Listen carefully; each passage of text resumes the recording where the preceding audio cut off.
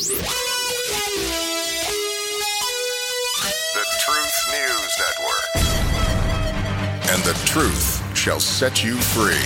Tell that to anyone on Facebook, Twitter, Instagram. But you know that the truth will ultimately dominate. No amount of suppression seems to work to change that. So take heart and keep it here. We're TNN, the Truth News Network. And your guide through the minefield is Dan Newman. How salient was that introduction, talking about the truth. The truth shall set us free. Good morning, everybody. Welcome to the Friday edition of TNN Live. I'm Dan Newman. I want to thank you especially for being with us today. We have a very special show for you, and I mean very special. A guest coming on our second hour, top of the second hour, Steve Smotherman.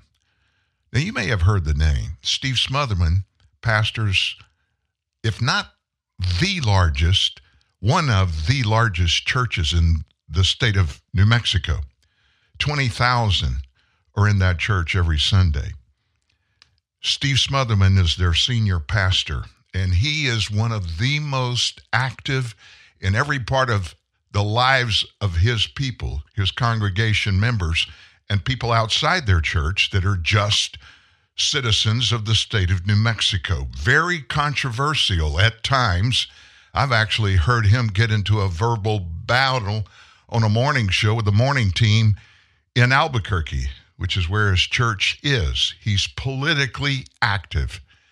We don't see that very often from pastors of churches. And I guess it's that age-old thing of separation of church and state, which has been grossly misrepresented and mischaracterized since the Constitution was put together. And people who don't want church or Christianity to be mingled with government, they got the interpretation of what that is all about from the Supreme Court, and they twisted it. It has nothing to do with a separation of church and state. Now, that's just one thing Steve Smotherman is going to talk to me about. He's a good friend of mine. I must be honest with you. He doesn't know that I'm going to throw that in there in this conversation if he has enough time. What we were going to concentrate on is the gun grab that happened last week by his governor, Grisham, that declared a medical emergency for the state. And for that, her edict was nobody could carry guns. Direct violation of the Second Amendment. But not just that, there are laws in New Mexico that allow people to carry guns legally. So it is going to be a very controversial day, but a good day. We have much to talk about.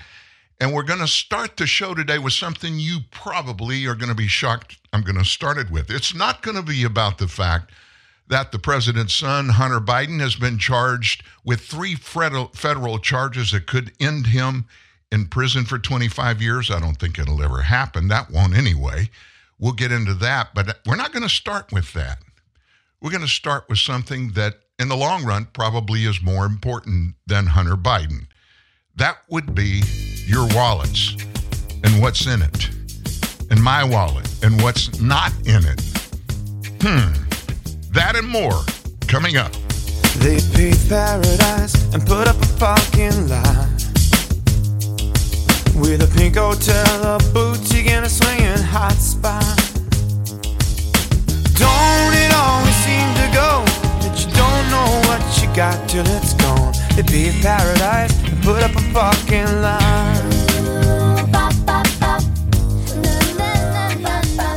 They took all the trees and put them in a tree museum, and they charged the people $1.50 to see them. No, no, no, don't it always seem to go that you don't know what you got till it's gone? They paved paradise and put up a parking lot. Hey, farmer, put away your DDT. I don't care about spots on my apples. Leave me the birds and the bees. Please, don't it always seem to go that you don't know what you got till it's gone? They pay paradise to put up a parking lot. Hey, now they pay paradise to put up a parking lot. One night.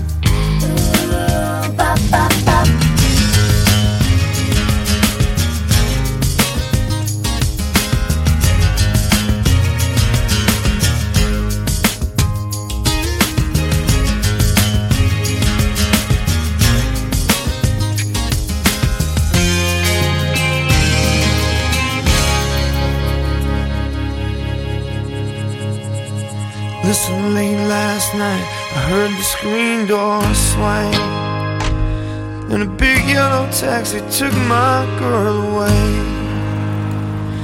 Now don't it always seem to go that you don't know what you got till it's gone? They leave paradise, put up a parking lot.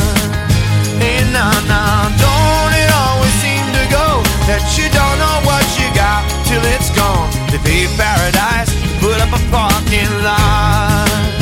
Why not? They pay paradise, they put up a parking lot. Hey, hey, hey, pay paradise and put up a parking lot. I wanna give it, why you wanna give it, why you wanna give it all away. Hey, hey, hey, now you wanna give it, I should wanna give it, 'cause you're giving it all away. Nah. I don't wanna give it, why you wanna give it, why you wanna give it all away. 'Cause you're giving it all away. Yeah.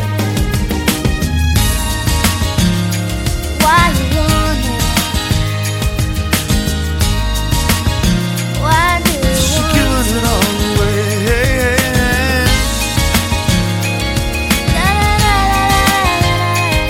Hey, babe, paradise, to put up a parking lot. I don't know why that song is so soothing to me. Big Yellow Taxi, that's Vanessa Carlton. And of course, Counting Crows, her group. Big Yellow Taxi tells a story that came out of the 70s when the naturalists in the world were fighting cutting down trees. We were destroying too many forests.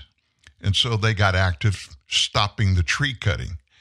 And that song is about what used to be a natural forest that was cut down. They cut the trees down. Obviously, they needed to put something in their place. What was it? Well, they paved a parking lot, turned it into an apartment complex. But that's a cool song. I know my buddy James Posey listens in every morning, and he's a drummer. I'm sure he was tapping his foot during that song. Good morning again. If you missed the very top of the show, Steve Smotherman. He is going to be in the history of this show going forward a very important character because we're going to go to him as much as he will let us go to him. He is a pastor of the biggest church in New Mexico, Legacy Church in Albuquerque. And they have satellite church locations around that part of the country, as a matter of fact, for Legacy Church.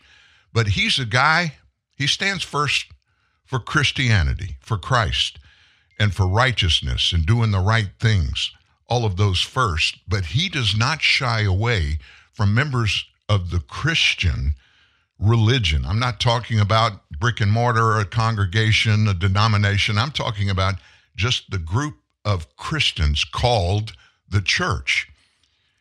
He thinks we all should get involved in our government, in our lives, because this is still supposed to be the United States of America, government of, government by, and government for the people. How can the people guarantee that unless the people get involved? And he has been caught from time to time going nose to nose with this governor of New Mexico and the previous one. He'll tell you more about that. He's going to be with us live at the top of hour number 2. But until we get there, I told you we were going to start with something a little unexpected. Bidenflation. Oh my gosh. It's already worn us all out. We've got 12, 13 months to deal with Joe Biden talking about Bidenflation. What it really stands for. I'm going to give you some numbers I bet you won't believe. You know where it is right now? Bidenflation. It stands at 16.7%. 16.7. I didn't get that wrong. That's a number from Joe Biden's White House. Of course, they put it in little numbers at the bottom of a press release or something like that. They're certainly not going to tout that out on the campaign trail. 16.7%. That exposes, and I probably don't need to say this, a significant increase in prices since Biden took office. Real wages have declined under Biden's watch, forcing people, all of us, to cut back on various expenditures. Our economy is likely to experience a protracted period of stagflation. Stagflation is characterized by economic stagnation accompanied by high inflation. Those two together often become the kiss of economic death. We hope we can get this thing turned around before that happens. I don't think this president is going to turn it around or even try to. He likes it for some reason. Bidenomics, I'll go on record, is an abysmal failure. And Joe Biden's misdirected energy policy is the root cause of these issues. Wow. So what can we do with this whole mess? How can we turn it around? Well, we can take on 2 jobs. We can reduce our expenses. We can skip meals.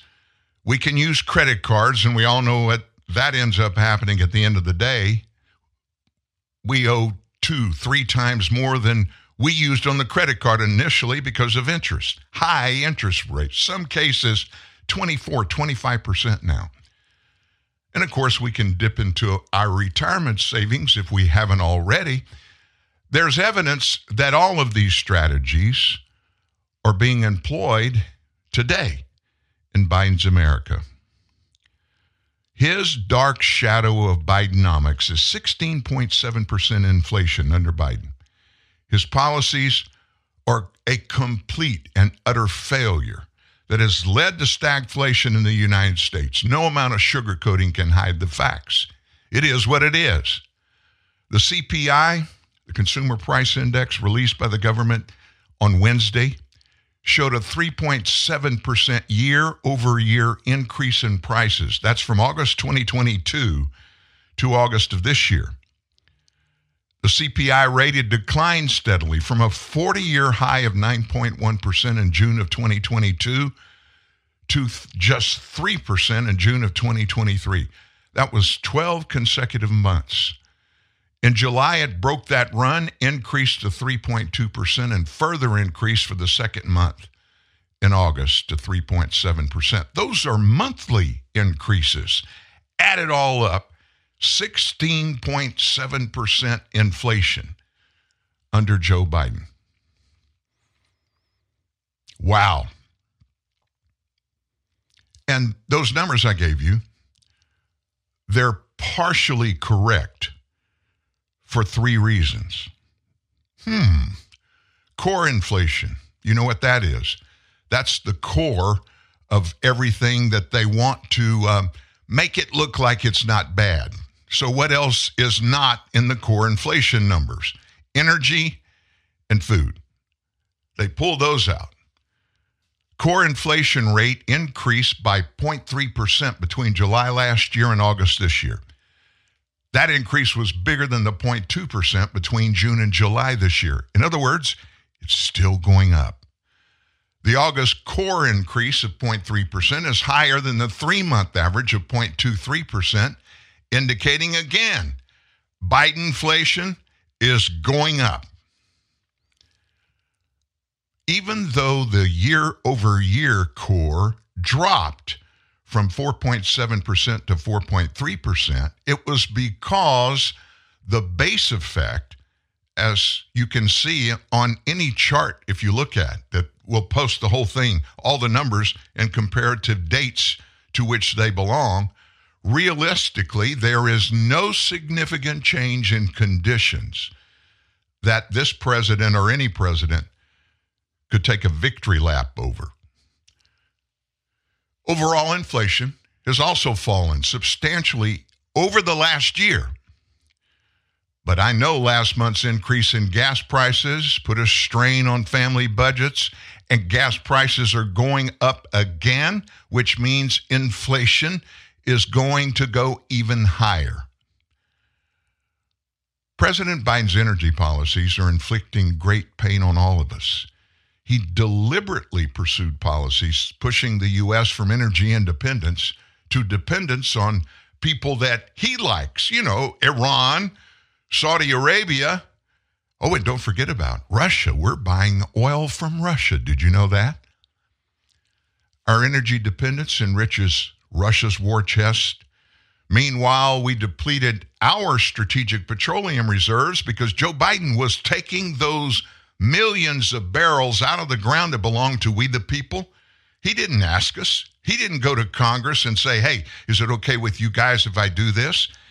He made a presidential decision on his own, and he has almost depleted all of our strategic petroleum reserves, which are exactly what their title is, strategic petroleum reserves for us to use when we need because of disasters, fires, hurricanes, tornadoes, whatever. When our flow of gas and diesel at the pump is affected like that, we could always turn to our own reserves. You can't do that now. He did that to try to gain an advantage in the elections in 2020. And since then, he's made no attempt to replenish our strategic oil reserves. And oh, by the way, that's exactly the same thing that he and Barack Obama did when they were president and vice president. Gas prices for full serve and self-serve are displayed at a Union 76 gas station. It was up ahead of the Labor Day weekend in Beverly Hills. $7.54 a gallon. Now, that's Beverly Hills. I get it. But did you ever think anywhere in the United States you'd see a gallon of regular gasoline at $7.54 a gallon? Not in my USA. As we've talked about numerous times, President Biden's reckless spending has resulted in inflation levels never seen in the last 40 years. 40 years. The U.S. economy will experience an extended period of stagflation that will be characterized by stagnation accompanied by inflation. You need to learn those three words. Stagflation, stagnation, and inflation. Write those down and look them up. Why am I telling you to do that? You're going to have to give people that you love the reasoning for what's happening that's beyond your control. They won't understand it unless and until you can explain to them what's going on. Stagflation, stagnation, and inflation. So they came up with what's called the TIP, T-I-P-P, CPI. CPI obviously stands for Consumer Price Index. TIPP, that's a metric that uses February 2021, the month after Biden was inaugurated, as a starting point.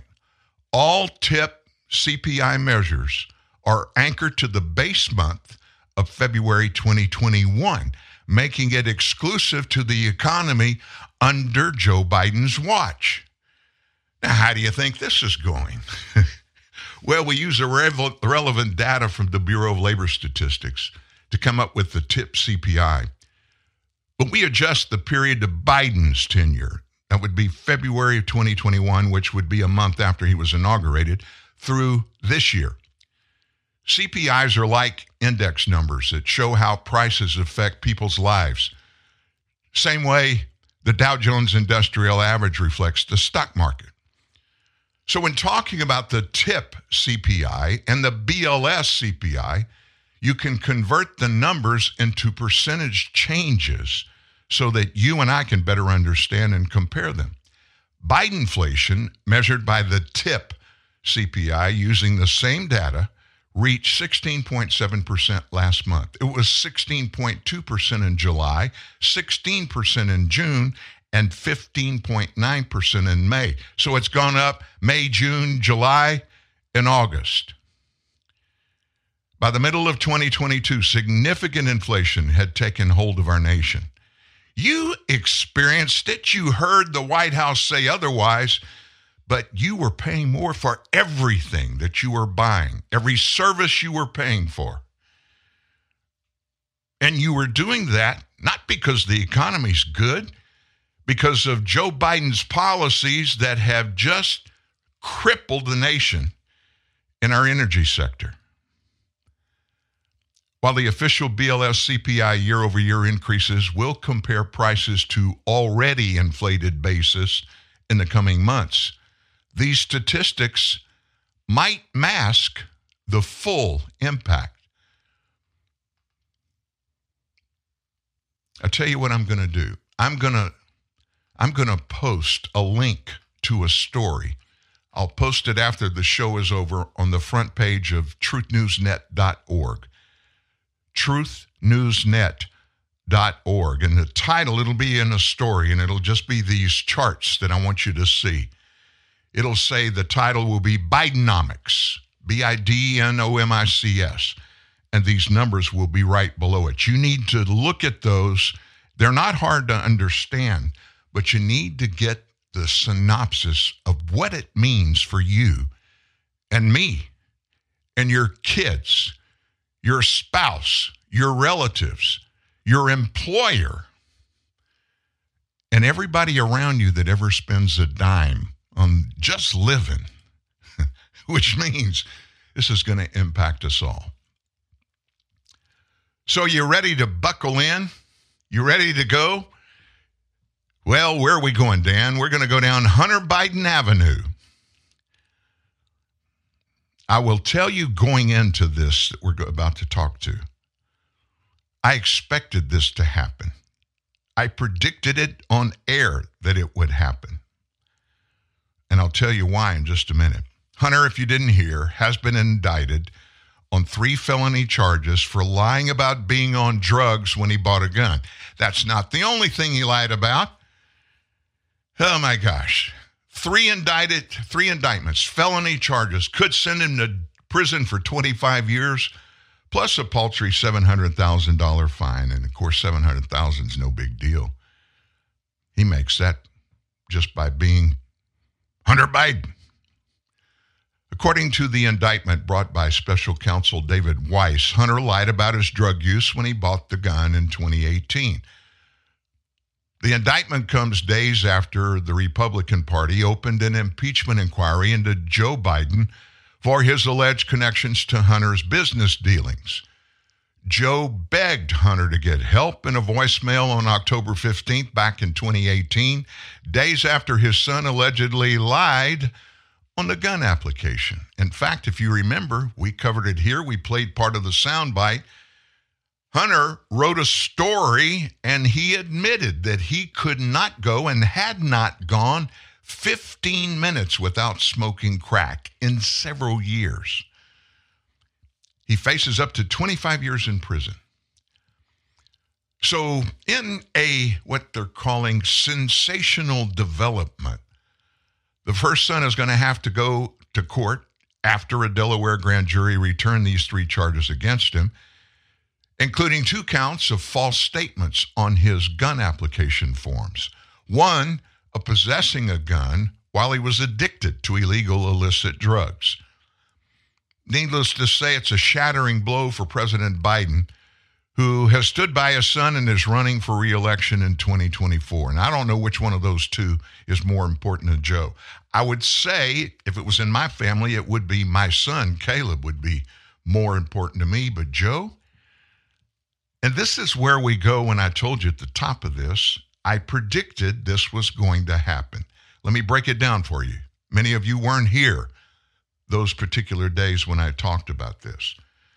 First of all, Joe, he's been in the Democrat Party in government since 1972. Think about that, 1972. 72. That's 51 years. 51 years. Do you think he's entrenched in the system? He knows the system, but what's more important for him, the system knows him. The system knows if there are any skeletons anywhere, the system knows where they are. Therefore, it's not just Joe Biden. If you're a long-term successful Democrat, the Democrat Party's leadership at least, they know everything you've ever done, especially if it's bad or even considered to be bad or maybe possibly bad, and they use it. So here's the scenario that I predicted would happen. This thing with Joe and this now an impeachment inquiry, as it all develops, the heat's going to be turned up on Joe. The Democrats in leadership are going to come sit down in the White House with their hats in hand and talk to Joe and question the president's decision to try to repeat as president for 4 more years. They're going to try to talk him out of it. And somewhere in that conversation, if they haven't already had, they may have already had it. In fact, they probably did before Hunter agreed to, Hunter was indicted. You can bet that David Weiss, this special counsel that is supposed to be independent, we know he's from Delaware. He was one of Beau Biden's best buddies when Beau Biden was the Attorney General of Delaware. Beau is Joe Biden's eldest son. Several years ago, he died, sadly, of brain cancer. But Davis Weiss figures heavily into the Biden family syndicate, always has. He's the special counsel, which makes no sense to anybody. All that being said, you can book it. There have been lots of conversations about this stuff. The Democrat Party, they've got to get rid of the mess that is called Joe Biden. Now, does that mean they're going to throw him to the curb? No, they can't do that because you remember he's been in this thing since 72 with the Democrat Party. He knows where a lot of skeletons are buried, and he knows who a lot of those skeletons were buried by. So they've got to handle this with kid gloves. So there's all kinds of deals that have been proposed and being discussed going on. And one of them is this one that I told you several weeks ago was going to happen. Joe is at some point going to have to throw Hunter under the bus. And I use those exact words. You can go back and listen to previous stories. Go back. I don't have the exact show that we first talked about this, but it was a couple of weeks ago. Why would Joe need to cut Hunter loose? Somebody's got to take responsibility for all this stuff. And it could be for one of two reasons. Joe really got his heart set to be president again. That's number one. Number two, Democrats don't care. They want to find a nice, peaceful way for Joe to ease out of the picture and get this Hunter Biden stuff behind him and behind the Democrats. They want to clear the air. They want to go into 2024 and have none of these loose ends. So the process would be very simple. He's charged 3 felony criminal charges. 25 years is what he's looking at. 25 years max, $700,000 fine, none of that. It's going to be, if he pleads guilty or if he's tried and is found guilty, those numbers are going to go way, way down. My guess is tops 4 years. I don't know about the fine. But nevertheless, this all needs to happen before the 2024 election. Why? Even if Joe runs, he may not win. He's president right now. The deal with Hunter will be, Hunter, you plead guilty. You plead guilty, or you agree to go to trial knowing you're going to be convicted. So we can tell everybody in the nation, our party, and even the other side, the GOP, everybody there, look, this is quid pro quo, no more. We put our guy out there, And he is paying the price for what he did. See, he didn't get any special favors. He's paying the price for breaking the law. That's the party we are. That's number one. But the big thing that is not being discussed, Joe Biden can, and I promise you he will, give his son a full pardon for whatever he either pleads to or is found guilty of. And he can do that. I think we all have a good idea of how much Joe loves Hunter. I think Joe will do anything to get Hunter back in right standing before whatever happens to Joe Biden happens. That, I think, is a next step. I don't think there'll be a trial. I think there will be a deal cut. And probably pretty soon.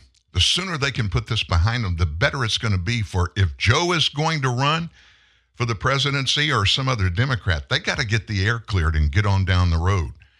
It doesn't matter what happens on the other side. And that's a story for another day, isn't it?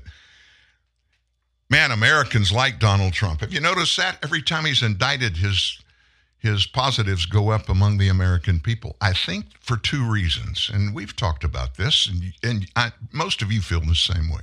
Number one, he's being harassed like nobody else ever has and like nobody else is. And Joe Biden is guilty of doing the same stuff regarding the documents that Donald Trump did, but there's some very big differences. Joe Biden was never president, so he can't be held to the same standard that Donald Trump is for mishandling classified documents, because a president sitting and out of office has the right to handle and keep certain classified documents. No vice president, no senator ever has had that. Joe violated the classified document laws both as a senator and as vice president under Barack Obama. Have you heard anything about how's that investigation going? There's a special counsel assigned by our Attorney General, Merrick Garland, to look into Joe Biden's classified document faux pas. Nothing happening there. There are so many moving parts. But everybody in both parties, Republicans and Democrats, they want the air to get cleared. They want the air to get cleared. And of course, with that happening, the cries, they're reaching epic proportion by those lapdogs on the left, mainstream media. They have come out in force and circle the wagons around not just Joe, not just Hunter, but the entire Biden clan.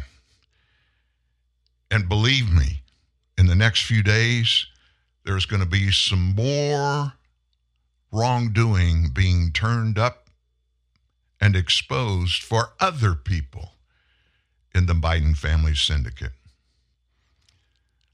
We've got some of these mainstream media defenses we'll talk about in just a couple of minutes. And then don't forget, at the top of the next hour, Steve Smotherman will be joining us. Steve Smotherman from New Mexico, pastors the largest church in New Mexico, Legacy Church. And we're going to talk politics, he and I. You're going to enjoy this. Sit tight. It's a big Friday at TNN Live. Does it matter to you that all our chefs are well trained? Or that our kitchens are both SLSI and GMP certified? That we freshly bake goodies throughout the day? Well, it matters to us to know that your family will enjoy every bite. At Keel's, we're fresh because of what we do. But more than that, we're fresh because of you. It's more important than ever to know the value of $1, or $3, or $4, or $5, or even $6. New Dunkin' Go-Tos, now with brews. Tasty breakfast combos that give you more bang for your bucks. Get a wake-up wrap with sausage and a medium hot coffee for $3. A bagel with cream cheese spread and a medium hot coffee for $4. A bacon, egg, and cheese croissant with a medium hot coffee for $5. Or a power breakfast sandwich and, you guessed it, a medium hot coffee for $6. Dunkin' Go-Tos, now with brews. America runs on Dunkin'. Participation may vary. Exclusions apply. Limited time offer. Hey, Tom Bodette. Motel 6's new improved website lets you book a room and save more for what you travel for faster than ever. Even faster than you can find your keys, which you swore were right on the little hooky thing by the garage door where they always are, and we can land a robot on a comet, but we can't keep keys from disappearing. Oh, here they are. Left them in my jacket. Don't you hate that? I'm Tom Bodette for the new improved Motel6.com, and we'll leave the light on for you. Papa John is not interested in quality. He's obsessed with it. Because Papa John's a pizza maker. It's what he does. That's why you've got Papa's Quality Guarantee, signed by the man himself. Love your pizza, or we'll deliver another absolutely free. It's my guarantee. Better ingredients, better pizza, Papa John's. And right now, save 25% when you spend 25 pounds or more online. In a world of fake news, the truth will out. TruthNewsNet.org. Dan Newman. And the truth coming out, it's just spilling out all over the place, isn't it? A lot of people aren't liking it, but scripturally, you shall know the truth, and the truth shall set you free. At least you can be free from the guilt of hiding things that many people hide for years. As a matter of fact, some people, they tell lies, they do bad things, and nobody else ever finds out about them. Wow. I'm glad I'm a Christian. I'm glad I've got forgiveness in my life.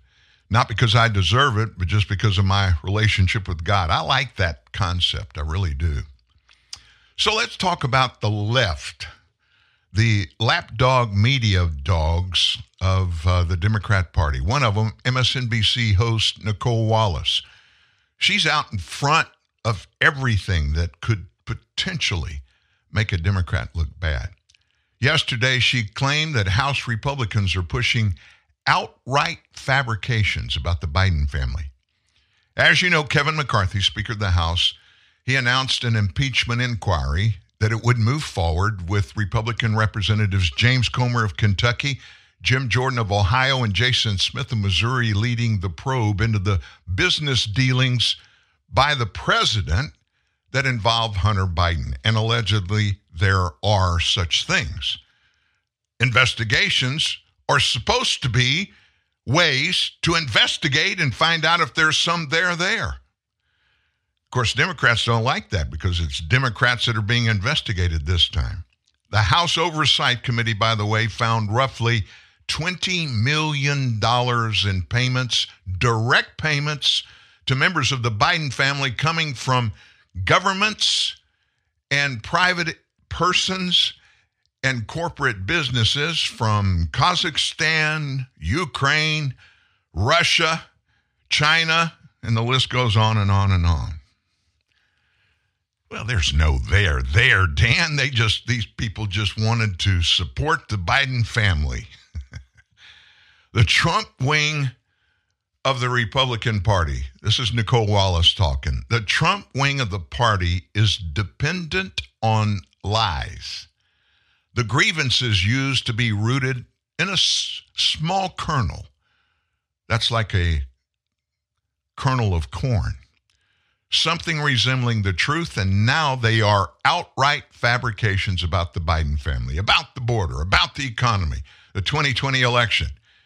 It's the right diagnosis, but not the most blunt description of it. I don't know where she came up with that. And honestly, I don't think she did. Some writer for her on that show, MSNBC, gave her that, and that's the narrative they're going to stick with. Republican Senator Charles Grassley. You remember way back when he released that Form FD 1023 of the FBI that contained allegations that the Bidens got millions in bribes, obtained all this FD 1023 form came from a whistleblower in July 20th. It seems like it's way back longer than that. The documents recounted what a confidential human source told the FBI in June of 2020. And it says that a top Burisma executive felt he was pushed to pay the Bidens $5 million in one whack. The New York Post reported on the contents of Hunter's laptop that he left at a Delaware computer repair shop on October 14, 2020, that included emails related to business dealings, not by Hunter, but by the Biden family. The authenticity of that laptop, which was questioned for months and months and months, was finally confirmed by the Daily Caller News Foundation in October of 2020. What was happening back then? We had a midterm election. Remember that famous debate, Donald Trump and Joe Biden, when the laptop from hell came up? Biden just railed, just went on and on and on about everything. 51 former CIA and other intelligence officers, they debunked that laptop. It is Russian disinformation. And we found out later, Joe already knew that it was the real thing, as did each of those 51 supposed intelligence experts that lied about it. Now, what does that mean? It means they lied, period. That's what it means. Now, I'm sure you heard this morning, the UAW, they went ahead and they're on strike. Now, they didn't do it across the board. There are 150,000 UAW auto workers.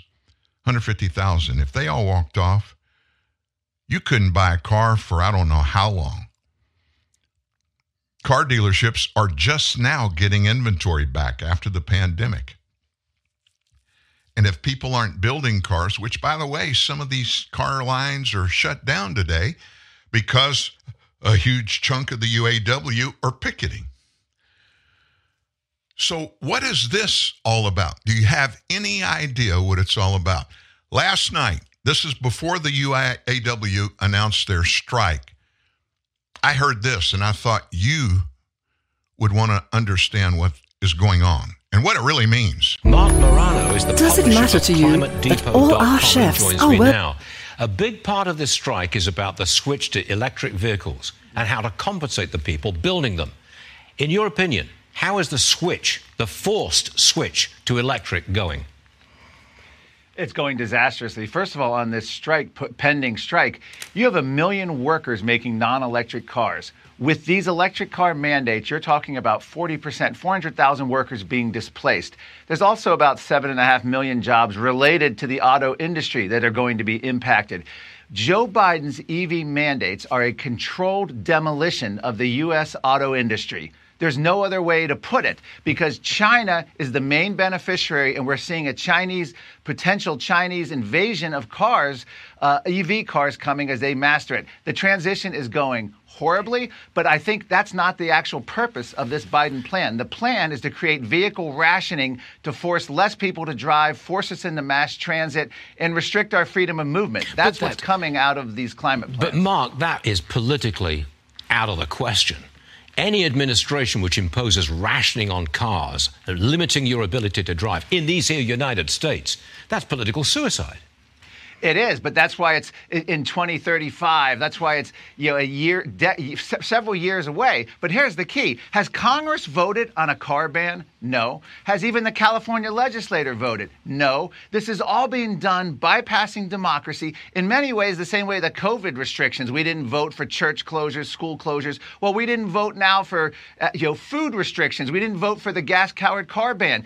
This is a corporate government collusion, mostly coming from ideology, coming from the United Nations, World Economic Forum, and they are forcing this upon us. Now, it's not affecting us immediately, but it's down the road, and the question is, are we going to allow it? It looks like this whole EV mandate thing is going to collapse when people realize that it is going to create car rationing. I mean, this is similar to East Germany. They had one government authorized car, the crappy East German Trabant. Fast forward, here in the United States, we're basically saying the government is saying you can only buy one car in the future, an EV, likely manufactured solely from China.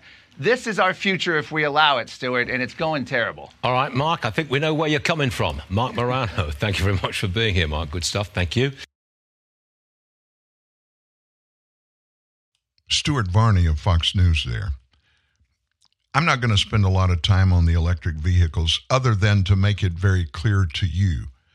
it takes 25% fewer workers to build electric vehicles than to build a similar combustion engine powered car.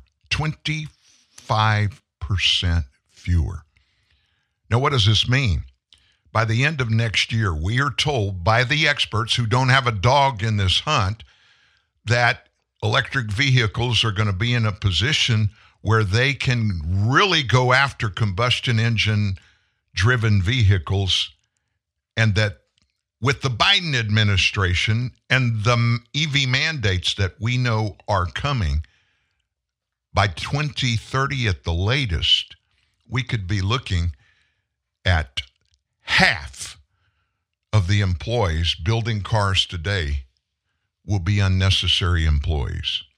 Now, what does that mean? Where are these people going to go to work? Look what's happening at our southern border. A couple of million that we know of illegals have already come in the United States across our southern border with a check mark from the White House. Come on in. I know we're violating federal immigration laws, but nobody's going to prosecute us. I'm Joe Biden. So we're going to get you here. We're going to give you a place to live at our expense. We're going to pay you food, clothing, health care, educate your kids, and we'll get you a job. Oh, you may not make what these people building these cars, these evil Americans represented by these evil unions that cost so much more. You're going to get a great wage. You don't think that's part of the conversation that's going on? I don't see how anybody could disagree with that, because it has to be happening. It's got to be. What else is happening?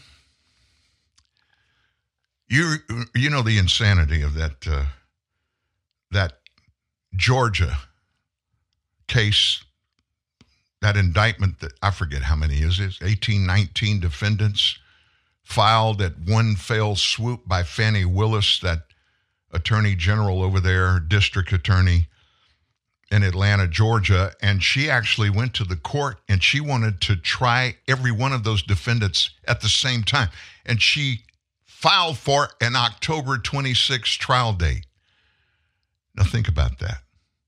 Different people from different walks of life, different charges and allegations against them. Donald Trump was just the senior one. And all part of this is what most people don't understand. Anything to do with prosecuting Donald Trump in any court, it's going to require classified document handling licenses. And it's not really a license. It's just that anybody that's going to look at, handle any kind of classified, government classified documents has got to be approved by the federal government that they can do that. So what does that mean? What goes along with every trial? You've got to get evidence. Most of the evidence is documents. Who handles documents? You don't think a lawyer that is going to stand up before a jury is the person that gets these documents that they get in discovery, they ask for in discovery. They're the only ones that do that. On the sending end, there are people that have to be cleared to handle classified documents to send them for discovery motions. And then on the receiving end, the lawyers and the people that work in the law offices, the ones that handle putting all these case notes together, they've each got to be cleared. Now multiply that by 19. And you tell me we could have a trial in October. There will not be a trial on any of the Georgia stuff in 2024. At the earliest, it'll be sometime in 2025. If it goes the normal path. And I know they want to speed it up because they do not want Donald Trump being on the ballot on any state to run for president in 2024. But a judge shoots down Fani Willis's bid for an October Trump trial yesterday. A judge in Georgia, by the way, shot down Fulton County DA Fani Willis's hope to try Trump and all the co-defendants in her racketeering case, October 23rd. calling it an absolute necessity to sever these cases. Can't do it all at one time. Judge Scott McAfee ruled yesterday that separating the 17 defendants who did not demand speedy trials from the 2 who did, that would be Ken Cheesebro and Sidney Powell, it's a procedural and logistical inevitability. In other words, these other 17, they're going to want a trial of their own in most cases, unless they cut a deal before then. McAfee stated that additional divisions may be required, a decision that would make once the many pretrial motions have been resolved. So that's just step number 1 of about 20 steps before we could ever think about having a trial. The ability of the court to safeguard each defendant's due process rights and ensure adequate pretrial preparation on the current accelerated track, it weighs heavily, if not decisively, in favor of separating these out into individual trials. That came from that Georgia judge. McAfee talked about logistical concerns, including the trial's location and how long it's going to take, and the complicating factor of 5 defendants who are litigating to have their cases removed to federal court today. They're trying to get out of the Georgia state court system and be tried in federal court. That's not going to happen overnight. The 11th Circuit Court of Appeals is scheduled to hear oral arguments later today for Mark Meadows' appeal to move his case after the district court shut down his effort. How a grant of removal mid-trial would impact this case. Just think about it. These people make a motion to get moved to federal court. The local judge there gives Fannie Willis an early court date. Let's just say March next year. For these people, they start the trial, and in the middle of the trial, the federal judge says, hey, we're going to approve moving that state trial into this federal court. And the trial's already been going on. Democrats did not know when they did all this, they were opening Pandora's box. And it's all for one reason, one purpose. Get the orange man. Get the orange man and stop him from running for president again. Speaking of the orange man, Megyn Kelly had an exclusive interview with him night before last. I don't know if you saw it or if you saw any part of it. I watched just a little bit of it. I like Megyn Kelly, but I remember when she was at Fox News, she interviewed Donald Trump and they got into it. And I mean, she's a bulldog when she gets to going. So I wondered how it would go. I listened to this a little bit this morning, listening to her off of the meat of what happened, explaining how it was with Trump. Listen to Megyn Kelly. I will tell you, from my perspective, I thought it went very well. I thought he did very well, and he withstood some tough questioning. I did not go easy on him. I didn't, like with DeSantis, the goal was not to emerge with Trump's jugular, as some would like to have seen. I thought it was fair, right? There were like some questions for him, some questions for me, and that's, I think, how it should go. There should be a good flow to any big interview like with a former president. And I give him a ton of credit. I mean, you tell me, could Joe Biden have done that? Could he have done 5 minutes of that? Just 5 minutes. Never mind an hour and 20, or however long Trump and I were together. It was almost an hour and 20. He couldn't, and he wouldn't. And where is the mainstream journalist who will even ask him tough questions? Where are they?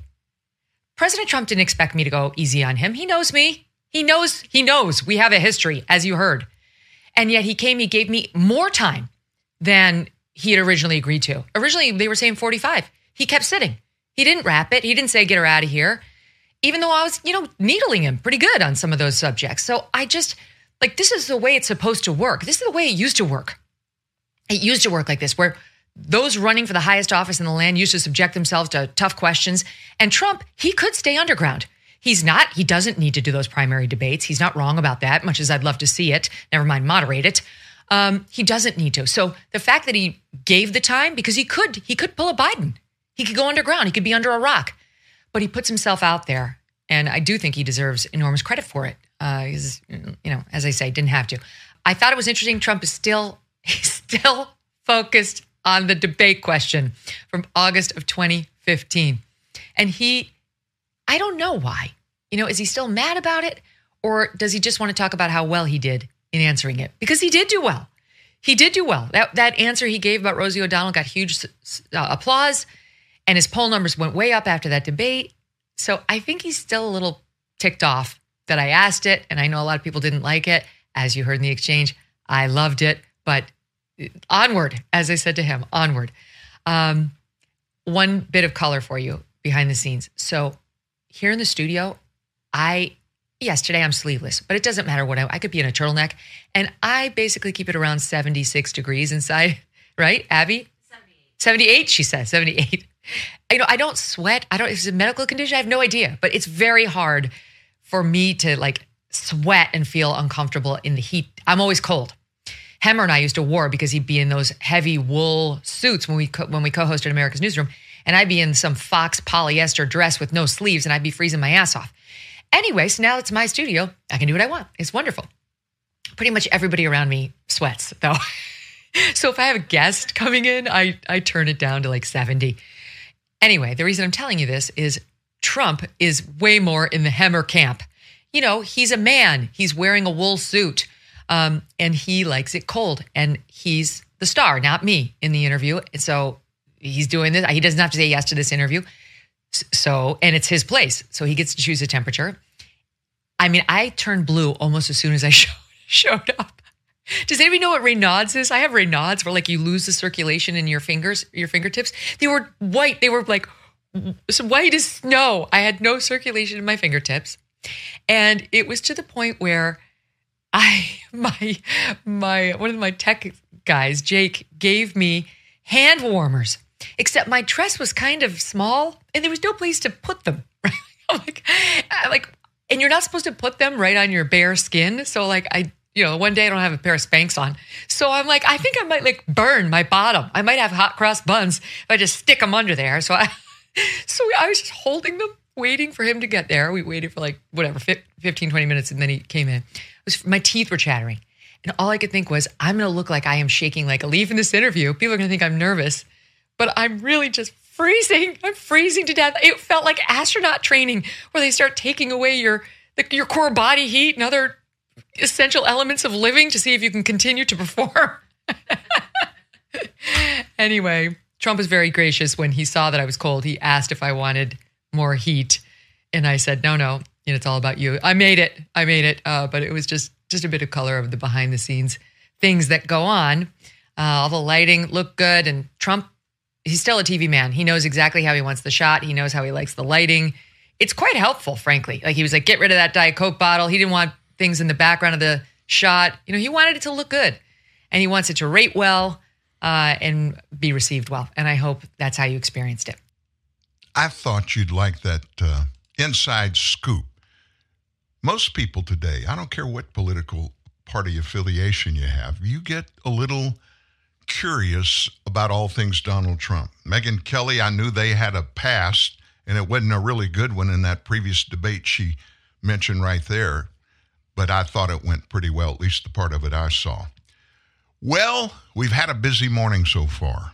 We're about to enter into hour number 2, and as I told you, Steve Smotherman is going to be with us. You don't want to miss this. If you've got diversions going on at your office or wherever you are right now, he's going to be with us in the next 3 or 4 minutes. We're going to take this break, and on the other side, everybody stand at attention for our guest coming up. So, Miss Harris, what makes you think you're a good fit with us here at Schmidt, Starks, and Soprensky? Oh, sir, there are so many reasons. I specialized in research and theoretical studies for several years at the Southampton Institute, preceded by intensive graduate studies at Syracuse. Certainly, my skills are well suited for a position here at Schmidt, Starks, and Soprensky? Oh, thanks. A job interview and a root canal on the same day. Want to get away? Get the heck out of there with Southwest Airlines. Fly coast to coast for $99 or less by November 3rd. It was nice meeting you, sir. Yes, we'll get back to you soon. Southwest Airlines, a symbol of freedom. Call 1-800-IFLY-SWA. No way. Taco Bell's Toasted Cheddar Chalupa is back. Are you thinking what I'm thinking? They toasted 6-month-old aged cheddar right onto the shell of a chalupa. That's genius, no delicious, no both. And now it comes in a box with a crunchy taco, cinnamon twist, and a medium drink? Whoa. Oh, sorry, this is my stop. Oh, cool. We're all thinking it. The $5 Toasted Cheddar Chalupa box is back. Only at Taco Bell. At limited participating U.S. locations for a limited time only. Contact local store for prices, hours, and participation which vary. Tax extra. Drinks excludes freezes. We're outside Pilgrim Furniture and Mattress City where parents are disappearing. Excuse me, are your parents in there? Yeah. They can't decide if they should take no interest for 60 months with no money down or an extra $100 off every $9.99 they spend. It's a tough choice. But they've been in there for 6 hours. I want dinner. Parents, if you're at Pilgrim, please make a decision.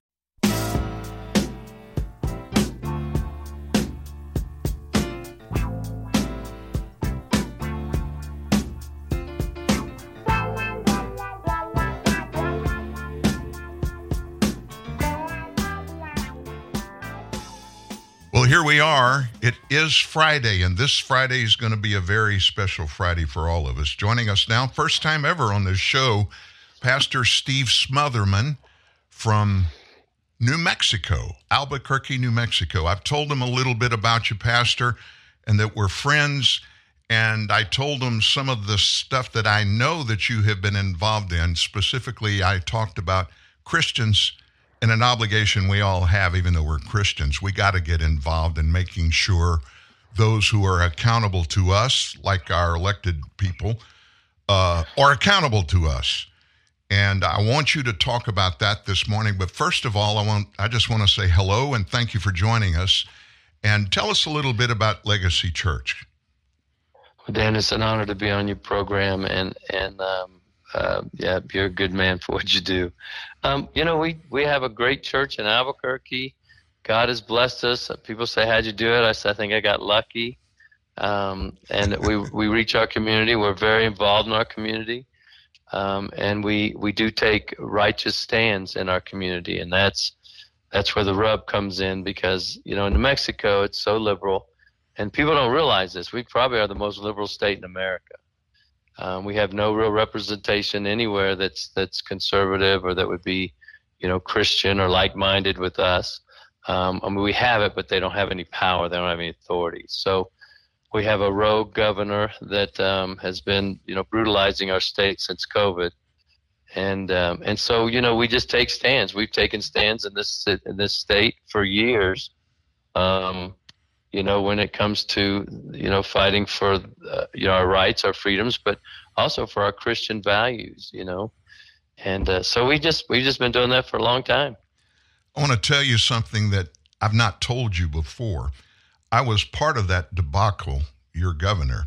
If you remember, the day that COVID broke was the first day, or supposed to be the first day, of the Men of Iron conference. And Denny Duran and I flew into New Mexico to be part of that Men of Iron conference. And your governor, when we got there and actually checked into the hotel, she shut it down. That was the first day that she initiated the lockdowns for COVID for the whole state of New Mexico. And it took us a day and a half to get out of New Mexico to get back to Louisiana. I didn't know it took you that long, but now that you said, I remember you guys came. Yeah, when she canceled it or tried to, and it was just crazy. It was all crazy. One more thing about that, and people on this show hear me use a phrase often. That particular night, we went back to David Swan's church and had Men of Iron. It was the whole conference that was carried out. It's a great conference for any of you men. Men of Iron is the name of it, and it's an annual thing. It's been going on for 25 or 30 years. Check it out online. But you spoke that night, and it was one of the most inspirational sermons I've ever heard. But you said something that I say all the time on this show. You may not remember it. You made this statement, and you were talking about people wanting changes.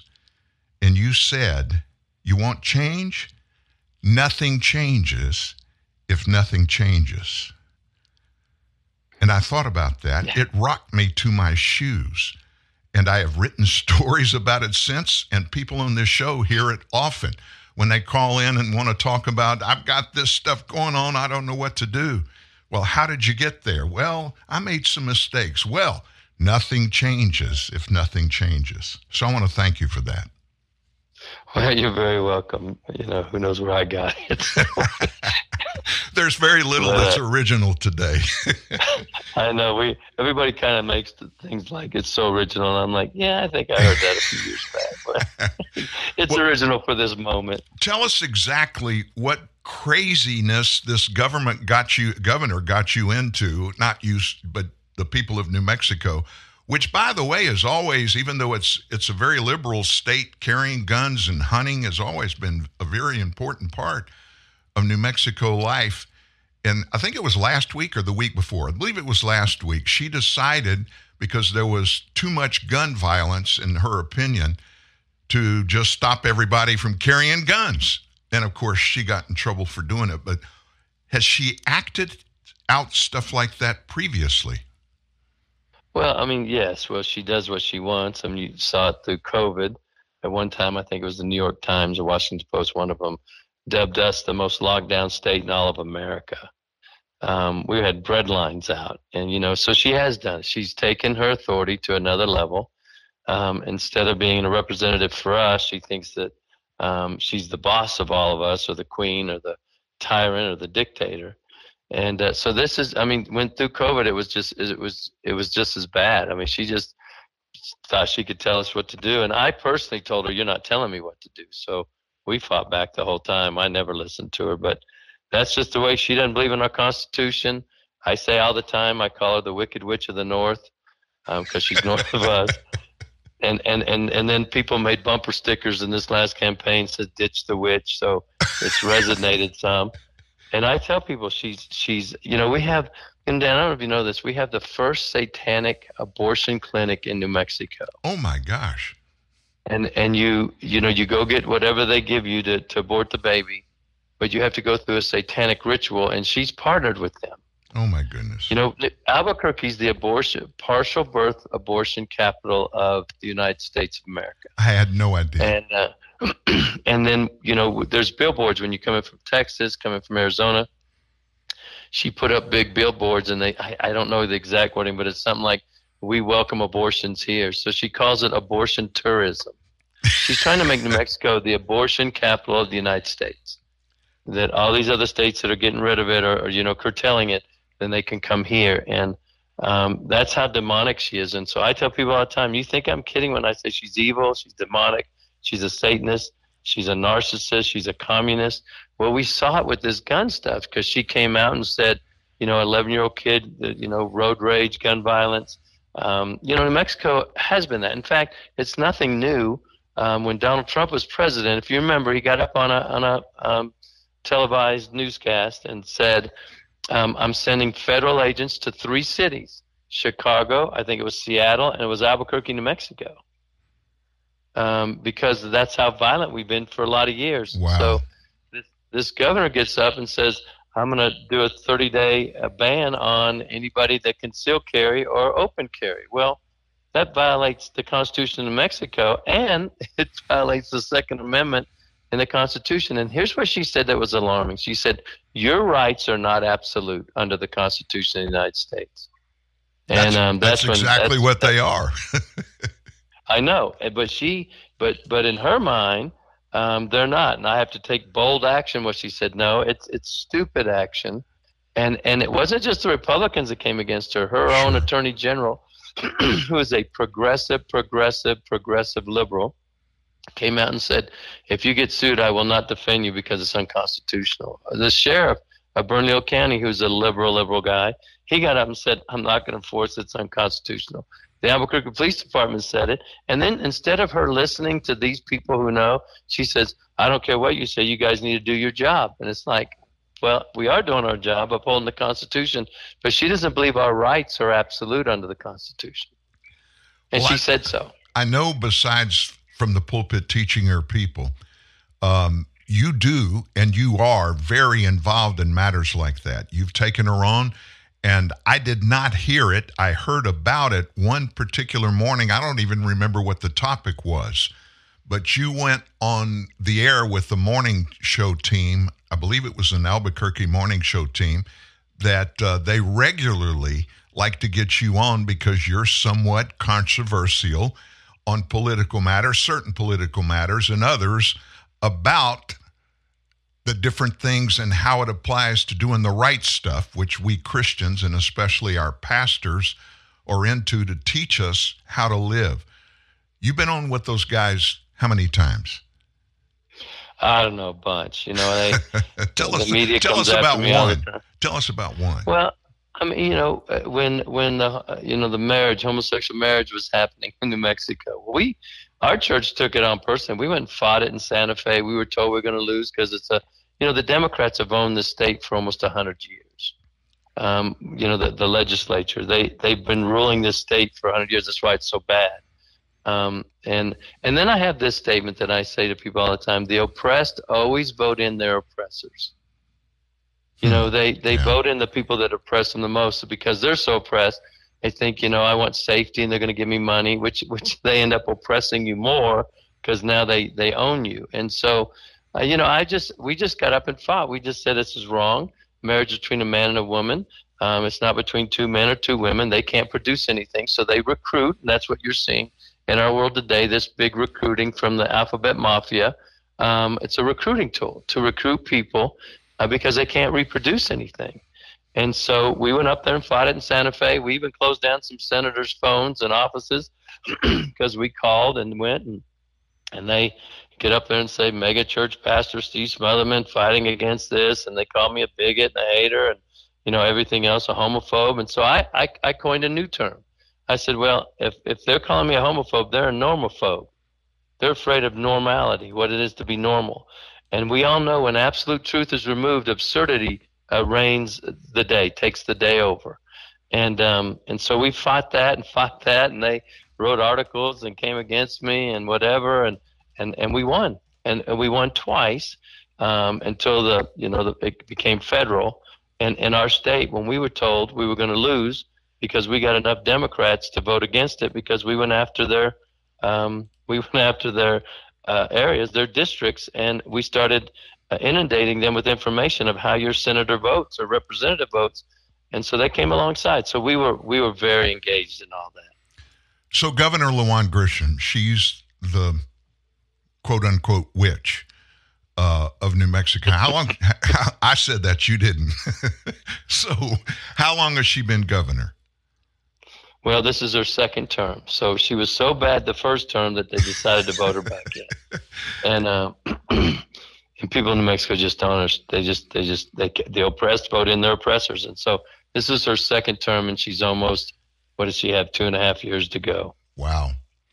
Will she term limit out? Yes, she will. Thank God. Okay. Unless they go after her, because they're calling to impeach her now. They wanted, there's a big call to impeach her because she violated their constitutional rights. Yeah, so. She did. Are you involved in any litigation right now with her or about her? We are. Kelly Shackelford's group, First Liberty, they took our case. We should be filing in court probably the first and middle of this next week. And why we're filing is that she put the church in jeopardy, and she said you can't have concealed carry anywhere unless they're police officers or high-level security people. Well, there's a shortage of police officers in New Mexico. Sure. I know in Albuquerque, the police department, the last time I talked to a lieutenant, they said they were over 300 officers down. Wow.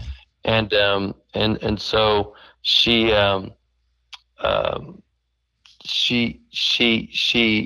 so what we're suing for is because you put the church in jeopardy. Now we can't protect ourselves. Right. And you cannot. And so apparently they just won a case like this in New York where this very similar thing happened, and they won. And so now we're going to go after to ensure that she can never mess with the church again. We already know in the Supreme Court and all the rulings that she can't ever mess with the church and if they do a COVID thing again. And now we're going to say, you can't tell us how to manage the church, and you can't leave us in jeopardy. So they took our case. They're one of the big organizations that fight in the Supreme Court all the time. So they took our case, and so we should be filing against her this next week. I'm going to follow that, and at some point in the middle of it or after it's all over, I want you to come back and tell us about it. Pastor, tell us about Legacy Church. Well, Legacy Church, I call it the healing place. It's where, we reach the down and outers and the up and outers, and we believe that in the God of another chance. And we all have some brokenness in us, and it's a place where you can come and heal and get better and stronger and more mature in your faith. And I really do enjoy the people that I serve with. I serve with some incredible people. Our church is probably 65% Hispanic, 35% all the rest of us. It looks like our city and our state, and it's just a wonderful place to be a part of. My wife and I have been here almost 22 years as the pastors of the church, and God has really, really blessed it. I've been fortunate to work with some good people. I've got some great staff members that are incredible, and God has just blessed it. And I think, not because I'm the smartest or the most studious, I just believe it's because we only worship Him, and we fight. We're salt and light into our community, and that's what people, it rubs against them. Salt is impact, and light is influence. And so we impact and influence our community by taking righteous stands and through all the persecution and the name calling and all those things. And so Legacy Church is there to be a beacon of light into a dark place that I live in. I looked at your Legacy Church website. Let me just read a line or two explaining who Legacy Church is. We connect people with God, help them grow relationships, and live a life of generosity. And then kind of a disclaimer, explanation, couple of sentences says, attending services, serving, giving, and loving God is the standard we live by. Legacy Church is a place you can call home. We believe Jesus will take you as you are and transform you through your faith and trust Him. There's no dogma in that. It's about relationships. And I grew up in the church. My dad was a pastor. My foster brother's Denny Duron, who's a good friend of yours, who, by the way, thinks you're an amazing individual, and he loves when he gets to come to Legacy Church. I haven't been to Legacy Church yet, but I'm going to come next time he comes with you. But what you preach and what you teach, it sounds to me kind of like what Jesus did. Well, hopefully that's what we try to do the Bible, and I put you on the spot, so didn't I? Well, it's like, I hope so. I hope we're doing the best we can with what we know, but yeah, it's a place, I say this about our church all the time. We reach the people nobody wants, and God ends up sending us the people everybody wants. And I got that from Tommy Barnett when he said it to me, 20 years ago, and it just stuck. And I thought, well, that's who we are. We're that place. And so, Dan, we just want to help people. And God does accept us like we are. The problem is today in our culture, people think they can stay the same and still have Jesus. And the other issue is, and this is what I teach all the time, is I say, guys, people always talk about I got saved, but you understand salvation is a byproduct of lordship. That the Romans 10:9 and 10 says if you believe in your heart and confess with your mouth the lordship of Jesus, then you'll be saved. And so we want salvation without lordship. We want insurance from so we don't go to hell. But we don't want a Lord. We don't want someone telling us how to live or how we should operate and how we should talk and how we should treat others.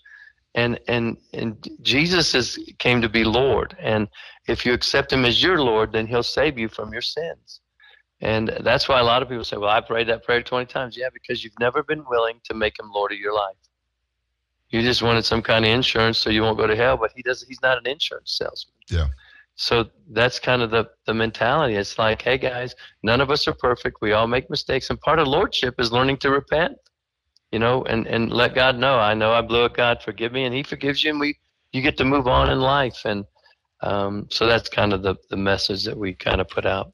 It's pretty simple, and it's very biblical. I looked at your website looking for your doctrinal statement. There isn't one there. I like that.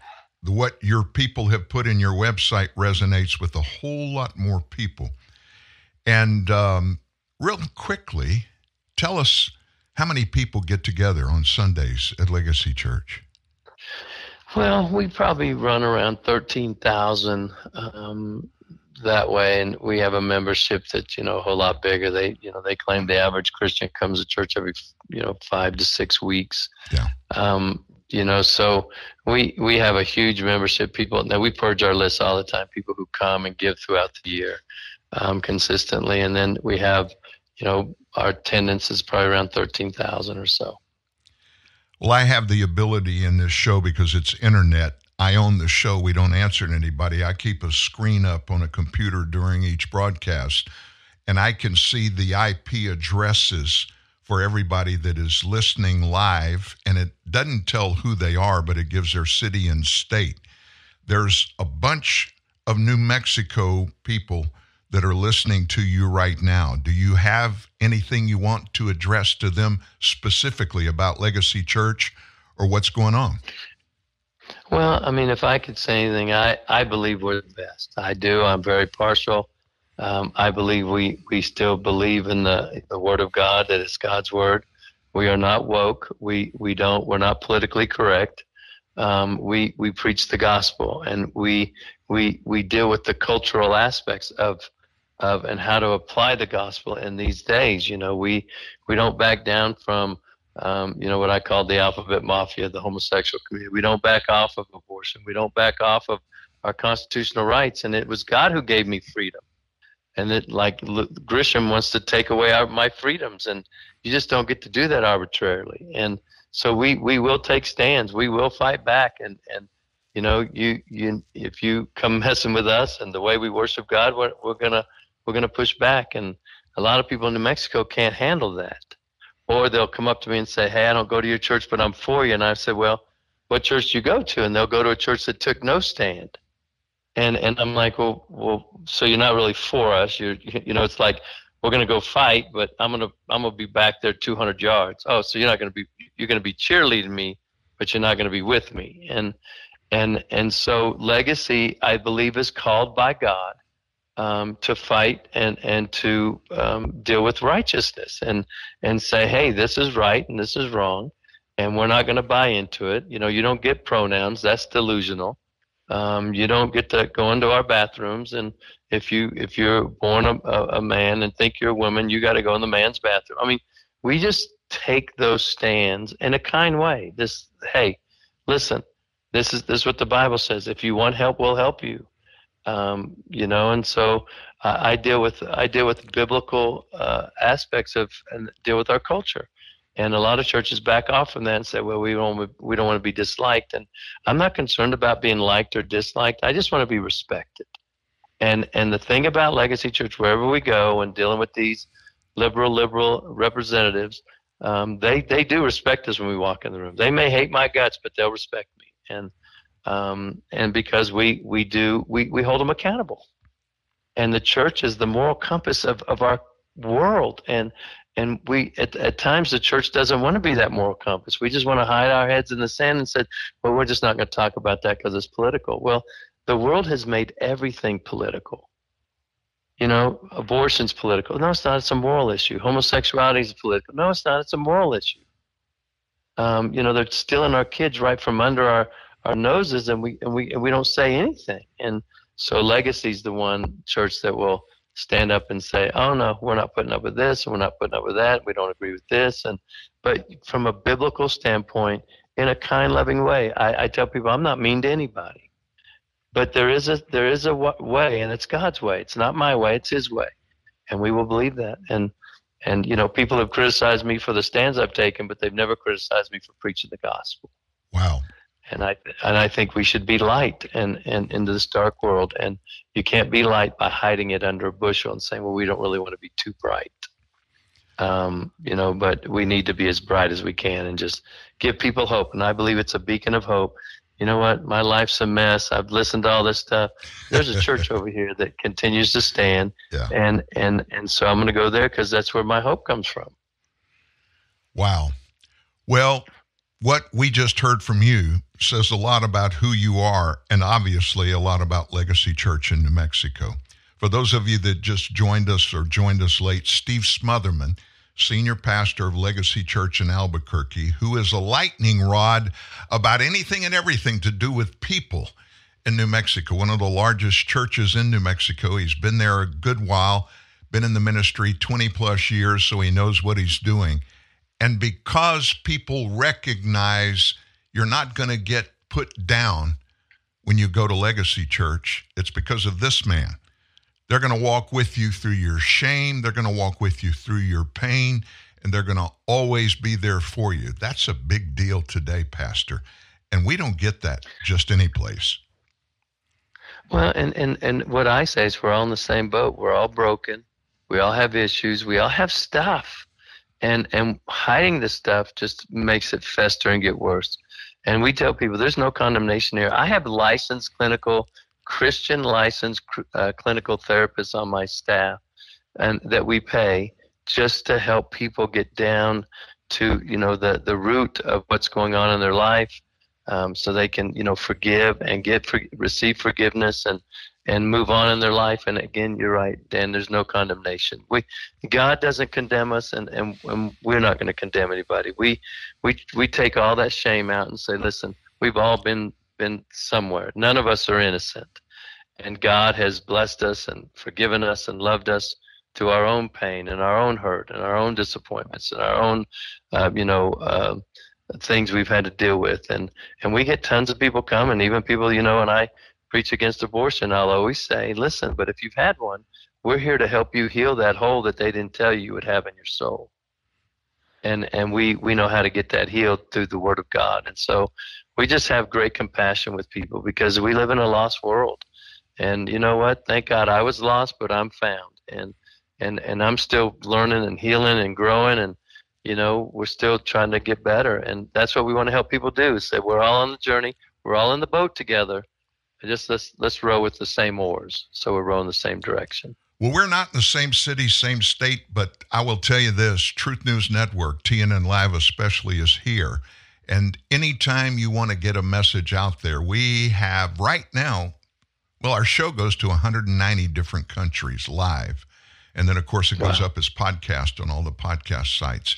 But anytime you want to get something out, I'm looking now, we have people in Moldavia, and I have no idea where that country is. But people are looking for facts and truth today, and they're struggling to find it. And I know you. I know your reputation. I know your past. I know how you got started, UPS driver. That means a lot to people. To know who they're talking to in a position of authority is really the real deal.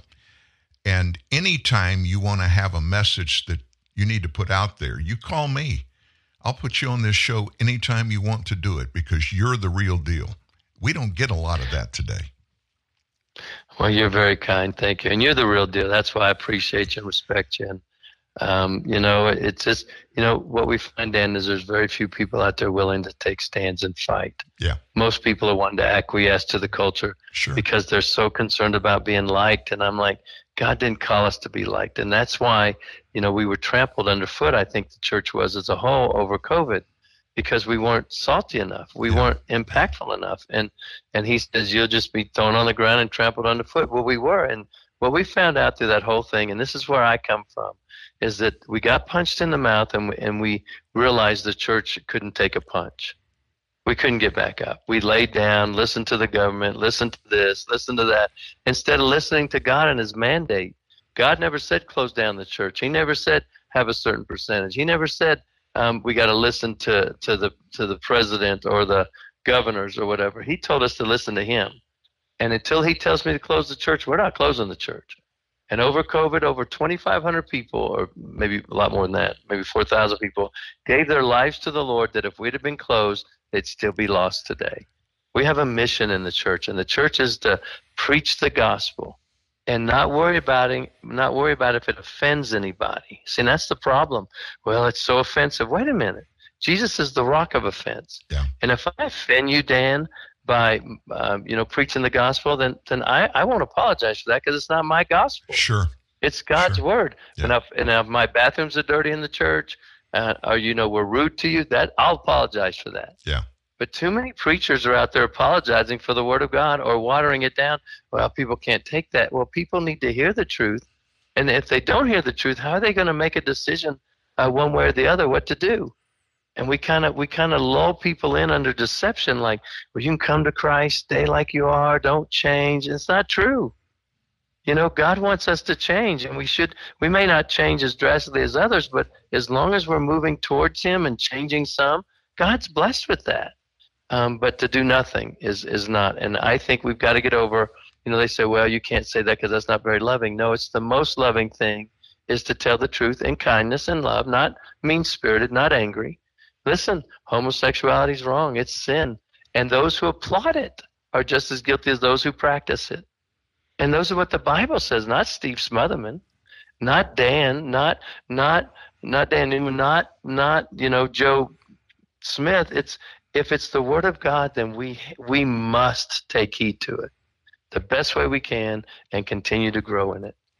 Well, you've been a breath of fresh air for me today, and I know a lot of people listening in feel the same way. Thank you for sharing what you've shared, and I meant what I said. Anytime you have a message you want to get out there, you can call me on any day. I can interrupt any part of the show. We do it live 2 hours every Monday through Friday. You're welcome anytime, and thank you so much for what you're doing.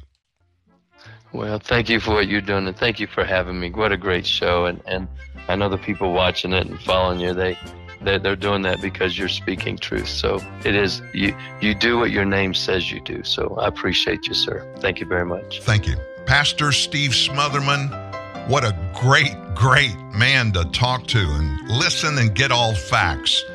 Boy, that's something we don't get a lot of today, isn't it? He pastors Legacy Church in Albuquerque, New Mexico. If you're driving through on I-40 sometime, hey, go take a look. Talk to Dan. Call 1-866-37-TRUTH. TNN Live. The Truth News Network. Please raise your right hand and repeat after me. I, George Walker Bush, do solemnly swear. I, George Walker Bush, do solemnly swear. That I will faithfully execute the office of President of the United States. That I will faithfully execute the office of President of the United States. Let me just get this. Hello. Hey, I was just thinking about you. Yes, I was. Uh-huh. Yes, I was. No, you weren't. That I will faithfully execute the office of President. So, what are you wearing? Of President of the United States. Oh. Say, can I call you back? So help me God. No, you hang up. No, you hang up. No, you hang up. So help me God. You hang up. It's President's Day, and everybody's getting in on the special offer from Verizon Wireless. For just $25 per month, get 1,500 anytime minutes, plus free long distance. Verizon Wireless. Join in. Speaking the truth, the mainstream press will not. Dan Newman, TNN, the Truth News Network. Well, it's a great Friday. Lots of reasons. Got a lot of high school football games around the state, around your city this weekend. Thank God we have college football and NFL football back. My goodness, I didn't think I'd miss football like I missed it this last offseason. I mean, it just leaves a big hole in my heart. I've got a life that's had football in it since I was little. And when I go without it, it just doesn't feel right. Man, COVID was really tough on a lot of levels, but for entertainment that we used to get and we would take it for granted in many cases, we lost most of that. Oh, unless you live in California. Well, Gavin Newsom, the governor out there, he shut California down. Well, he shut everything down. He shut churches down. Businesses, he shut them down. You know, one business sector he did not shut down? Strip clubs. You can't catch or transmit COVID when you're at a strip club in California. None of it makes any sense. Don't try to ever figure it out. It's really wonderful to have people like Steve Smotherman from Albuquerque, New Mexico, that's out there telling the facts. And I think everybody listening knows our commitment here, my commitment here, is we're fact seekers. And when we find facts, sometimes it's not comfortable to talk about. But if it's factual, people need to know.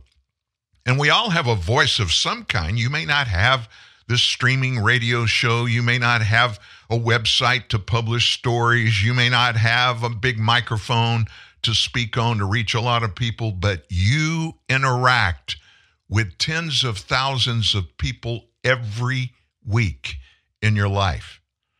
Now, wait a minute. I don't see that many people in a week. Well, here's how it works. It's like throwing that rock into a pond. You have one ripple, and then it turns into another ripple because that first ripple hit that second ripple and created it. It's a daisy chain of people that go outward from when you impact their lives. Just know that and make a commitment to make a difference. Man, the world doesn't need to be the same tomorrow as it is today. And if I can impact anything and anybody and make it just a little bit better, I'm being successful. And that's what people like Steve Smotherman are committing their lives to doing, thank goodness. Now, we talked a little bit before our interview. We talked about electric cars and what's going on with electric cars. 25% fewer people work on the construction, the manufacturing of electric vehicles than do on combustion engine vehicles. And as time goes on and technology gets better, the number of people necessary to build EVs is going to be even less. Now, that means a lot of people are going to be out of jobs. Where are those jobs going? Well, manufacturing means there has to be parts. The parts themselves have to be created. All kinds of different parts come from different people, from different places. They're all important if they're being put in a car, whether it's electric or gas. It really doesn't matter. Somebody's got to do it. I live in Shreveport, Louisiana. We have had, it's closed now, but we had a truck assembly line for General Motors here, very large, and it was very successful for a whole lot of years. And I talked about the assembly line at that manufacturing plant. And I talked about it in the context of how important all of us are for things in our lives that we don't even recognize. On that assembly line, S10 pickup trucks, you remember those? There were two guys that were down in kind of a hole in the ground, and the vehicles, the trucks were being manufactured on an assembly line would go across the top of these two guys. And they had one job. Well, actually, they had one job with two parts of it. One was to bolt on a bumper, a rear bumper.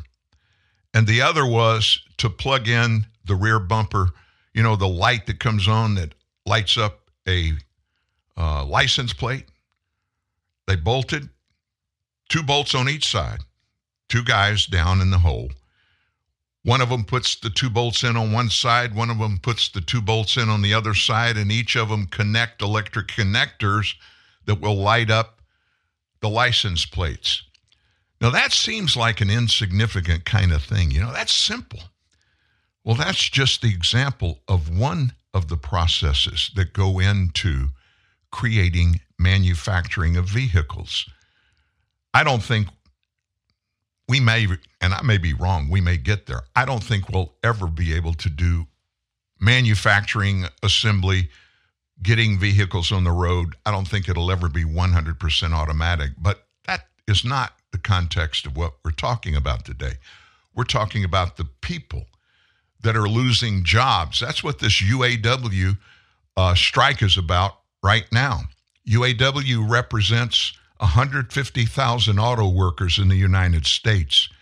And You lose 25% of those people, which if we go all electric cars, it takes 25% fewer in the manufacturing, actually building cars that are electric than those that are combustion engine. And I'm rolling in everything, not just the assembly line stuff, but creating, building, manufacturing all the parts. And you've got batteries. And of course, when I say what I said about losing this, some people hopped up and they said, oh, these batteries, we're going to lose the whole thing. All the batteries and the material that go in the batteries, China controls all that. Well, guess what? You probably didn't know this, but a large lithium deposit has been discovered in an extinct volcanic crater on the border of Nevada and Oregon. Now, what's lithium? That's an element that is required to be used, and it's a principal part of batteries for electric vehicles. We didn't know until just the last few months that we actually have a treasure trove of lithium underground here in the United States. The lithium mine at Thacker Pass is a project of Lithium Nevada LLC, a wholly owned subsidiary of Lithium Americas Corp., an American company, by the way, whose largest shareholder is the world's largest lithium mining company. Here we go. Chinese Ganfeng Lithium. That's the parent company. Although there has been significant exploration of Thacker Pass since 2007, the new findings have revealed really high-grade lithium deposits. So what does all this mean? It means that we have got to stop selling all of our goods and services production to other countries. Manufacturing. We got to stop giving it all away. We have plenty of Americans that not only want jobs, they need jobs. And more of them need jobs than did a few months ago because of Bidenomics and the government processes that is destroying our capitalist system of supply and demand for everything, goods and services. We need to be the ones in the United States that are putting all these things together, creating, building, manufacturing, putting them together and selling them, because people are the one item that's necessary to have that we have total control over. We being we the people, our government. And this administration is giving away all of our rights, all of our protection expertise to countries in other places. Everybody thinks automatically China's getting all the work, getting all the money and all that. In large part, they're getting a bunch of it. But there is no law, there is no prevention other than us and our government that stops us from getting it all back. Manufacturing, production. Well, it costs so much less to build it over there. My own son owns his own company, and he creates, manufactures products that are made in large part from material that he finds manufactured somewhere here in the United States. But guess what? He quit buying it from the companies in the United States because he can get the same things quicker and for less money from China. Having it manufactured and shipped to the United States by sea. Think about that time lag. It's not like putting them on an airplane and flying them over. We've got to change that whole mode of thinking if we want to make America better. If we want to be able to have gainful employ to offer all Americans, the ones that want it, the ones that need it and are willing to work. And we need to stop all of this political pontificating about stuff that has nothing to do, really nothing to do with regular old day-to-day living the life of an American citizen. And if we, the people, don't stand up and demand it, it will never happen. It boils down to this. It's we the people. Anything that happens here, it happens because of we the people. We're the ones that pull the lever. We're the ones that choose who's going to represent us in the United States Congress, in the White House. Now, granted, we don't have the choice for all of the appointed people that these elected officials make, but hey, we have elections every 2 years. We can change that. If they don't agree to represent us, let's run them out. You heard Steve Smotherman talk about, now he's a pastor of a big church. I will tell you this. I asked him the number, and he said 13,000. At all of their locations rolled in on a weekend, it's over 20,000. Now, what does that mean? It means that the message that he shared with us that he is about, as is his church, it resonates with a whole bunch of people. People want to serve, but they don't want to serve 24/7. They want the people that we pay to serve us and represent us in all these matters that directly impact everything about you and I. Wow. These are simple bolts, nails, screws, things that just have to be brought together to make something work. It doesn't matter what it is. Your relationship with your spouse, with your fellow workers, with your boss, with your employees. Those things don't just happen. They have to be developed. And if they're created in a good way on solid ground, they can be meaningful and very positively impactful, not just for the people that are doing it, the ones getting the paycheck, but for people that are directly impacted by what those relationships develop.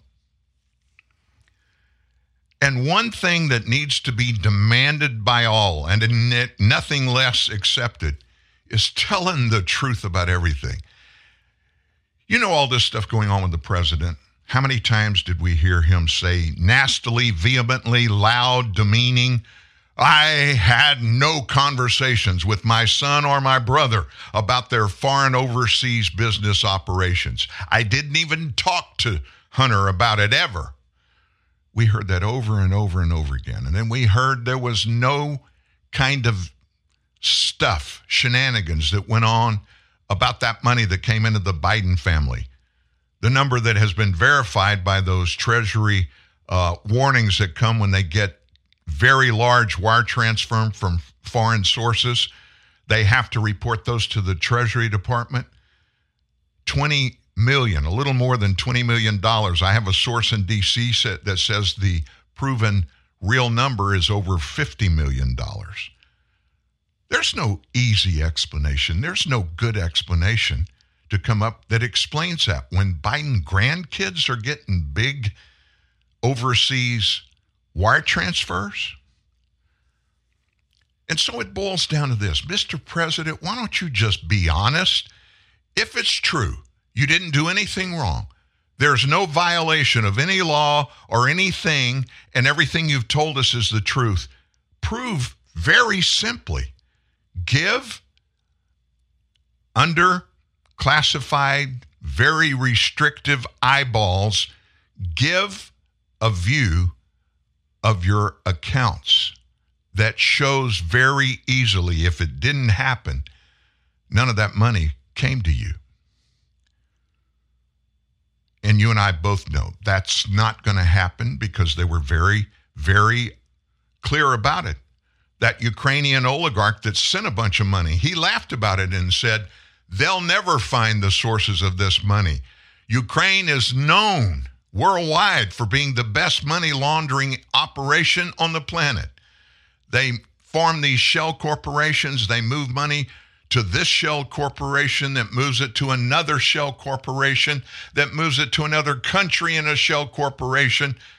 They said they'll never find the sources for the Biden money. And that may be true. But at least the American people will have the ability to believe that you're being honest if you'll do that, Mr. President. But then today we find out the Oversight Committee in Congress, they got an admission that Hunter's longtime business partner actually handled all of Joe Biden's finances throughout his vice presidency, 8 years. We didn't know about that. Eric Schwerin is this guy. He handled President Biden's finances for the duration of his vice presidency. So one spokesperson for the Democrat minority of the House Committee on Oversight and Accountability actually fessed up, told Fox News that Schwerin, the former president of Hunter's Rosemont Seneca Advisors, and who, by the way, was a frequent visitor to the Obama-Biden White House, served as then Vice President Biden's bookkeeper from 2009 to 2017. Why hadn't that ever been revealed? Notably, Mr. Schwerin, who served as then Vice President Biden's bookkeeper from 2009 to 17, explained he was not aware of any transactions into or out of the then Vice President's bank account related to business conducted by any Biden family member. Now, that's a spokesperson in a statement. The statement came after Fox inquired about a section of the White House's lengthy memo to the media on Wednesday as it scrambles to respond to House Republicans' impeachment inquiry into the president. The White House issued a memo that urged news outlets to ramp up their scrutiny of the impeachment inquiry that was announced Tuesday by Speaker McCarthy, who said House Republicans have uncovered serious and credible allegations into President Biden's conduct. That memo from the White House included a 14-page fact check of Republicans' claims made throughout the Biden investigation with regard to the president's purported role in his son's foreign business dealings and whether the Biden family used the former VP's public office for personal profit. Republicans' own witnesses like Eric Schwerin, a former business associate of Hunter Biden, said President Biden was not involved in their business dealings. The White House said on page 13 of the memo. That's not what was alleged. It's not. And they did not say, Schwerin did not say, at least so far, he's not testified before Congress yet. But he did not say he knows factually that none of that money ever came to then Vice President Joe Biden. Basically what he said, and he didn't say it out loud, but what he meant and how he covered his booty is he said, I oversaw then Vice President Biden's checking account. And I'm unaware of any of that money coming into Biden's checking account. Now, who in the world thinks that Joe Biden only had one checking account and that he would take a foreign wire transfer and let it waft through maybe one of Hunter Biden's accounts to his account? That would be too obvious. These people, honestly, at the White House, they think you and I are stupid and that we don't have the sense to actually get facts about things, alleged wrongdoing. I will never understand that. And it doesn't matter if I understand it or not. That's what they're doing. I want to tell you real quickly about something very eerie that came up over the last few days. A Philadelphia teacher's suspicious suicide crime scene. Turns out the crime scene was cleaned up before the police even arrived with a search warrant. It's supposed to be a suicide. Listen to this. The lady's name, the teacher's name, was Ellen Greenberg. She was found dead. Suicide was the official cause of death. She had 20 stab wounds. Oh, by the way, of the 20, 10 of them were from behind. A deeply flawed investigation into the death of Philadelphia teacher Ellen Greenberg It included a crime scene cleanup that was undertaken the day before the cops arrived at her apartment with that search warrant. She was 27, was discovered with a knife in her chest in her apartment during a January blizzard, covered in stab wounds and bruises. In a ruling in court day before yesterday, an appellate panel ruled that Greenberg's parents lacked standing in a civil lawsuit, but they excoriated the Philadelphia pathologist, Dr. Marlon Osborne, who ruled her death by 20 stab wounds, 10 of them from the back of the head and their neck, by the way. He termed it a suicide. Her parents had sued the city, its medical examiner's office, and Osborne personally, hoping to compel them to change the ruling to homicide, or if not homicide, just undetermined. But even as a majority of this appellate panel ruled against the parents Wednesday, the judge tore into the city cops, the prosecutors, and the medical examiner's office behind the deeply flawed investigation in a 32-page decision. Now, why would you bring that up, Dan? I just want you to understand. Wrongdoing by many people, even people in our government from top to bottom. It's been going on as long as there's been a government. It will always go on.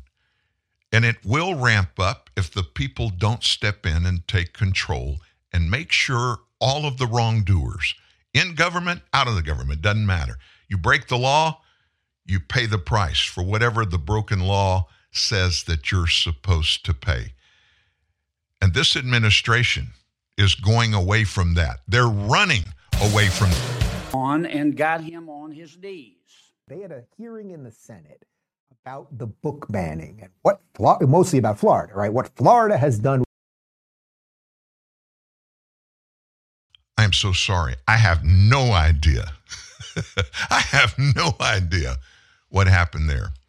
Please forgive me. You know, I'll make a mistake every once in a while. I know you have made a mistake or two every once in a while. We always do that. And I just want to say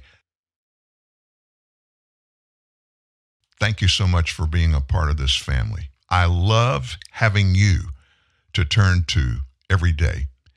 And I don't want that to stop. And as far as I'm concerned, it's not going to stop unless somebody steps in and makes it stop. Who would that be? I don't know. You know, we're not a radio show. We don't have to deal with, the FCC. But there's somebody out there that wants to stop all of us from telling the truth and giving people the facts. And that's what we do here. And we're not going to stop. Thank you for letting us. Thank you for being here with us today and sharing that conversation I had with Steve Smotherman. You guys have a great weekend. Enjoy it. Be with people you love. And don't forget, we're here every Monday through Friday from 9 to 11 a.m. at TNN Live. See you Monday. One of these days the sky's gonna break and everything will escape, and I'll know.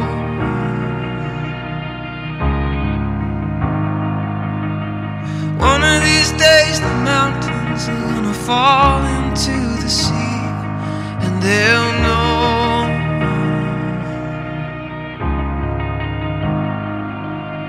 that you and I were made for this. I was made to taste your kiss. We were made to never fall away.